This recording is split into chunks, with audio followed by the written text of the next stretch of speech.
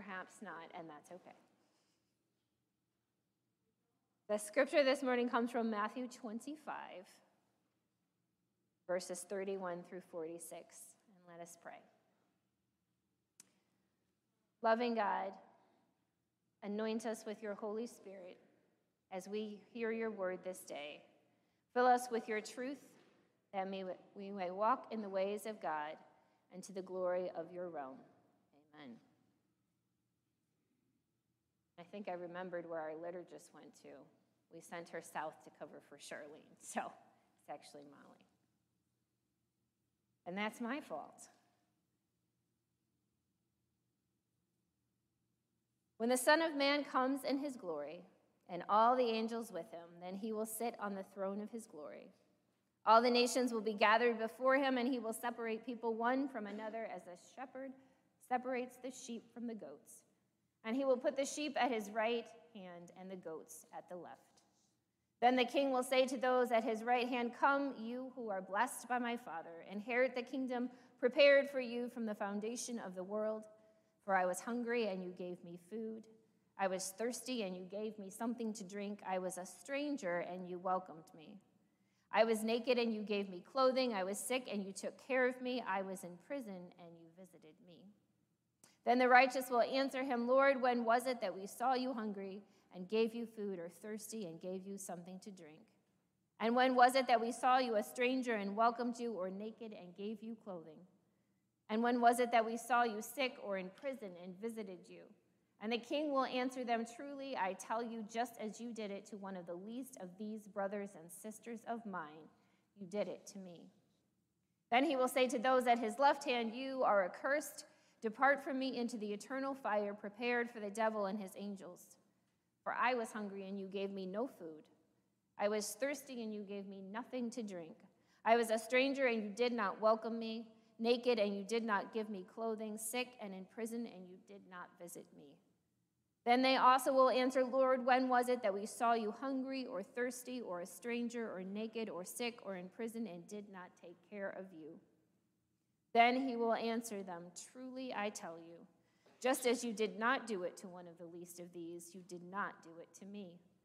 And these will go away into eternal punishment, but the righteous into eternal life." This is the word of God for us, the people of God. Thanks be to God. I was a stranger, and you welcomed me.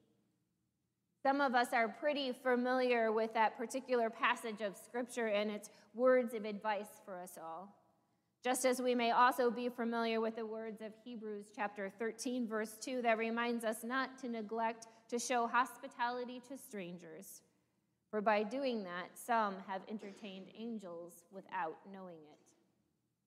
Both of those scriptures remind us that we are supposed to treat everyone as if Christ himself were before us. Every guest to our church, every person we encounter on our daily errands, every neighbor that lives near our home, each one of them, just like Christ, is a stranger to us only as long as we allow them to be.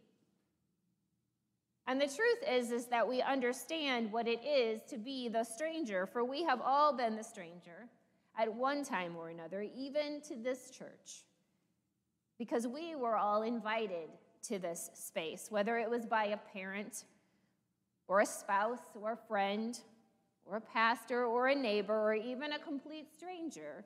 Someone invited us here. Someone invited us here to this place. Someone took the time to stop and get to know us and to say, "Come and see." And then even more important than that invitation, once we arrived here, we felt accepted and loved and welcomed and supported and connected. So much so that we made the conscious choice to stay. Because the truth is, if we hadn't felt those things, if there was no acceptance or love or support or connection or welcome in this place for us, we probably would never have returned again. Many of you know that my son Nico is on the autism spectrum, as well as having ADHD and an anxiety disorder. Sometimes we kid that we're doing the A things.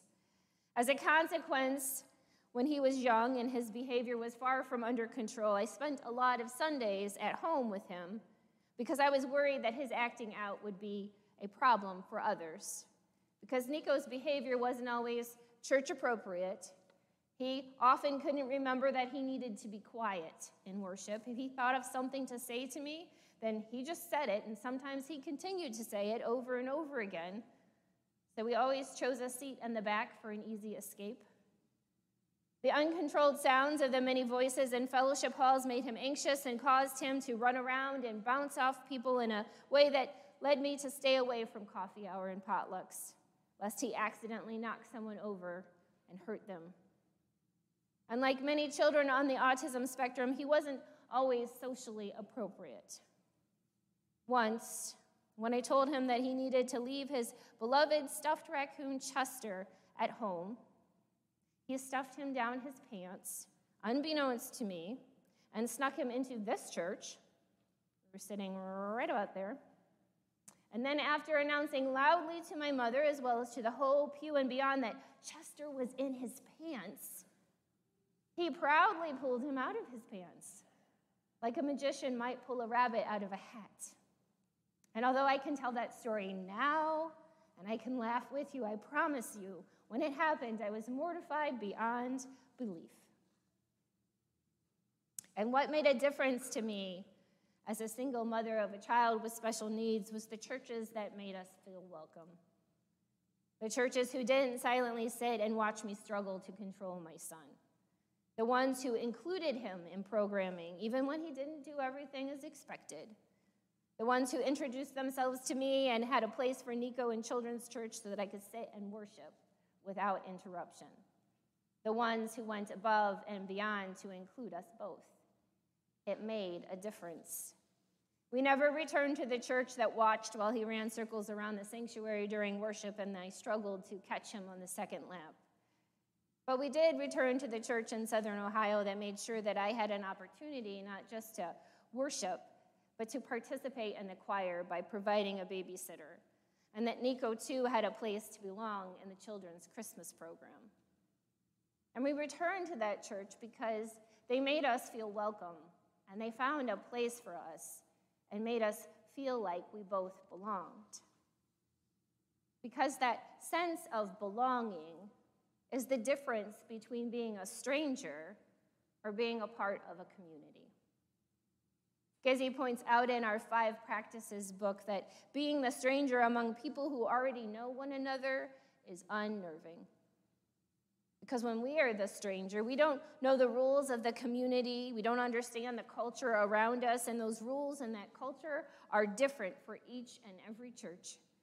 It takes time when we enter a new culture to learn their rules and their history and to become a part of that community, to be accepted and to feel like we belong.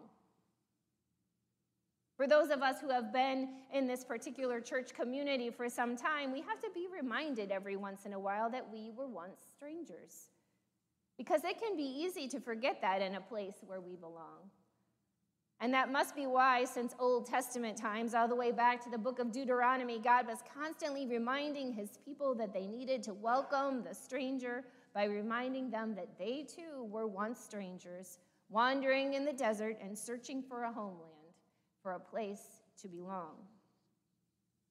And although he repeated it frequently and often, we know that God's people forgot that lesson time and time again.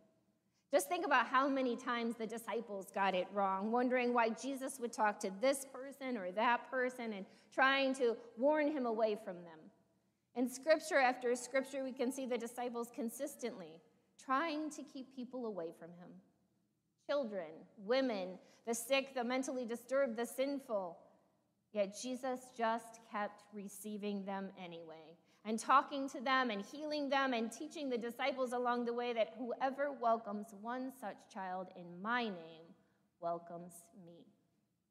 Instead of stepping away from all of those people that society and their religion told them were unclean and unworthy, Jesus stepped toward them. The blind, the sick, the paralyzed, the grieving, those with unclean spirits, Christ stepped toward them all. And as Scasey points out, Christ didn't wait for people to find him. He searched for and found them and accepted their hospitality while also offering his own.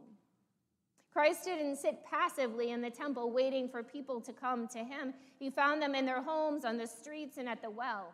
He went and he entered into their lives and then into their hearts. Christ understood people. He knew that they needed to know that they were loved and that they were valued. And that showed in how he treated them and in his willingness to be with them wherever they were and whoever they were. We know the same thing about the people in our own communities. We know that they need to be loved and valued, that they want to have lives that matter, that they want to feel that they are not alone, that when trials come, they need to be surrounded by a community of grace, that they don't have to figure out all of life's problems by themselves, that they too can find peace from the conflicts around them, that they can be comforted in their grief, that they can find forgiveness for their faults, that they can find purpose and meaning in their lives, that they too are worthy of hope and grace. And we know all of that because those are all of the same things that we also need. And we come here to this place because we know that we can find all of that in relationship with God and in relationship with each other. Because this is the place, and these are the people who helped us discover the grace of God, the love of Christ, and the hope of the Spirit for ourselves. Scasey says that fruitful congregations take the initiative to invite, welcome, and include newcomers and help them grow in faith as they become a part of the body of Christ. They focus on those beyond their congregation with as much passion as they attend to the nurture and growth of those who already feel connected. Fruitful congregations work to connect people to Bible study and programs and ministries and worship and resources that help them to make genuine connections and to find the hope and grace and mercy and love and dignity and peace and forgiveness that they need. We have all of that and more to offer to people. And it starts with a simple invitation to come and see and a willingness to be ready when they do. However, Scasey also points out that Christian hospitality is more than just that invitation. It reveals, as he says, a genuine love for others, an outward focus, a reaching out to those not yet known, a grace that motivates people to openness and adaptability, a willingness to change behaviors, to accommodate the needs, and receive the talents of newcomers. It describes the active desire to invite, welcome, receive, and care for those who are strangers so that they find a spiritual home and discover for themselves the unending richness of life in Christ. In other words, we need to be prepared to make a place for and then to nurture the newcomers among us. Just as we would not bring a new plant into our garden without making space for it and without giving it the soil and water that it needs to survive, we can't expect our newcomers to thrive if we aren't being radically hospitable to them. After all, as Scasey points out, it is Christ's welcome, not merely our own, that we offer others.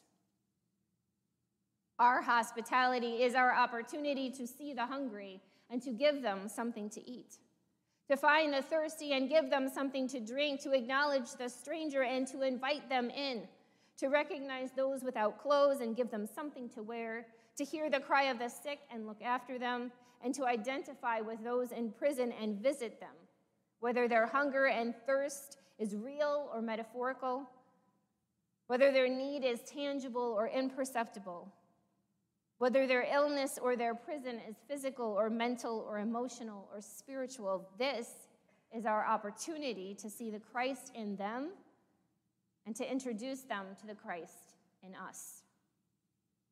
And that starts here. Here in these pews and in this building, it's in all the little things that we do. It's in the signs that invite and show people where to go and the accessibility of our buildings to those with different needs. In the ways that we greet and welcome people. in how we choose to make children feel valued, and in all the big and small ways that we encourage people and make sure they understand that they belong here in this place. It says in this book that the church is the presence of Christ in the world, the means by which God knits us into community in order to transform our lives and the lives of those around us. But in order for this place to transform people, we have to either invite them here or, like Christ, we have to go to them.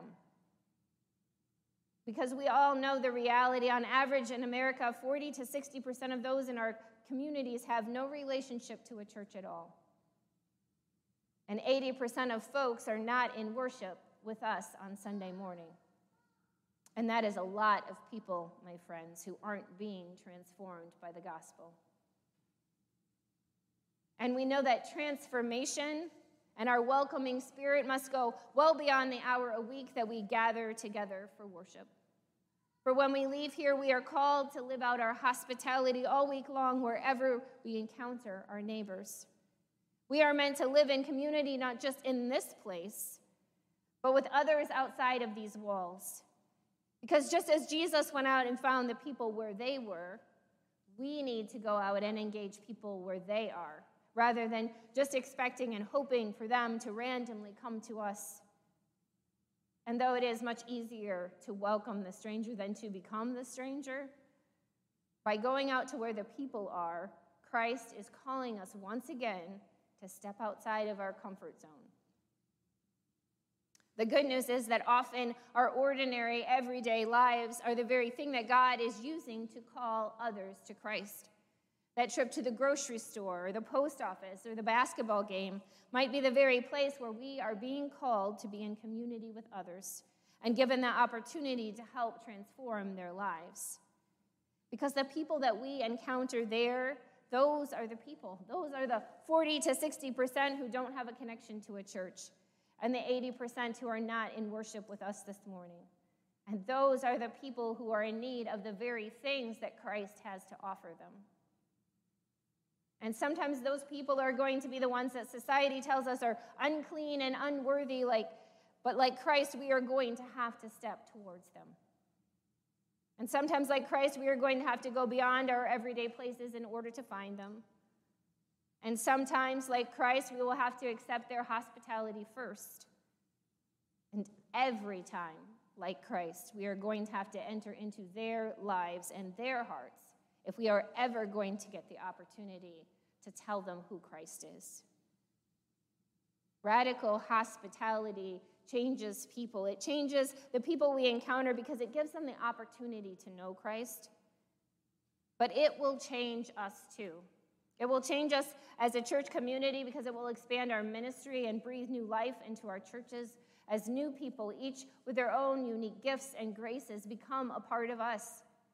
And it will change us as a people, just like extravagant generosity changes us by refocusing our hearts on what we have versus what we do not, and then prompting us to share our blessings. Radical hospitality rescues us from being preoccupied with ourselves and reorients us to focus on the needs of our neighbors and to transform the world on behalf of our Savior. Some of you know that the founder of Methodism, John Wesley, was a radically hospitable kind of guy. Instead of preaching just in the church, he went out into the fields and the open places, and he preached to people that the rest of society chose to ignore. Coal miners, field laborers, factory workers, and prisoners. He and his brother Charles were known for jumping into the wagons as they headed to the gallows and trying to save souls before they met their untimely end. But Wesley just didn't invite them into a relationship with God. He formed ministries that supported and encouraged them. And he taught them about God's prevenient grace, the grace that goes before us, that invites us into relationship with God over and over again, the grace that invites us to continuously move closer and closer to him through that faith development that Pastor Charlene has talked about. The same grace which works through us to offer a relationship with God to others, and the same grace which we celebrate in the sacraments of baptism and communion, each of which are ways that we as the church celebrate and accept God's invitation of radical hospitality to us. His invitation to be his beloved child. His invitation to come to the table that he has prepared for us. One of the things I love about the United Methodist Church is that we practice radical hospitality by having an open communion table, which means that everyone is invited to come and share in God's grace. There are no requirements and no restrictions. Anyone who believes in him is invited to share in his grace, because that's how God's grace works. That's how his radical hospitality is for us, the stranger. And so as we encounter the stranger this week and in the weeks beyond, let us be reminded of God's words to the Hebrew people and to us to welcome the stranger, for we too were once strangers. Let us pray.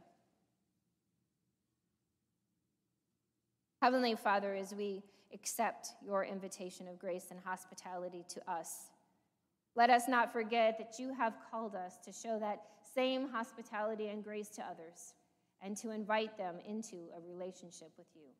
Amen.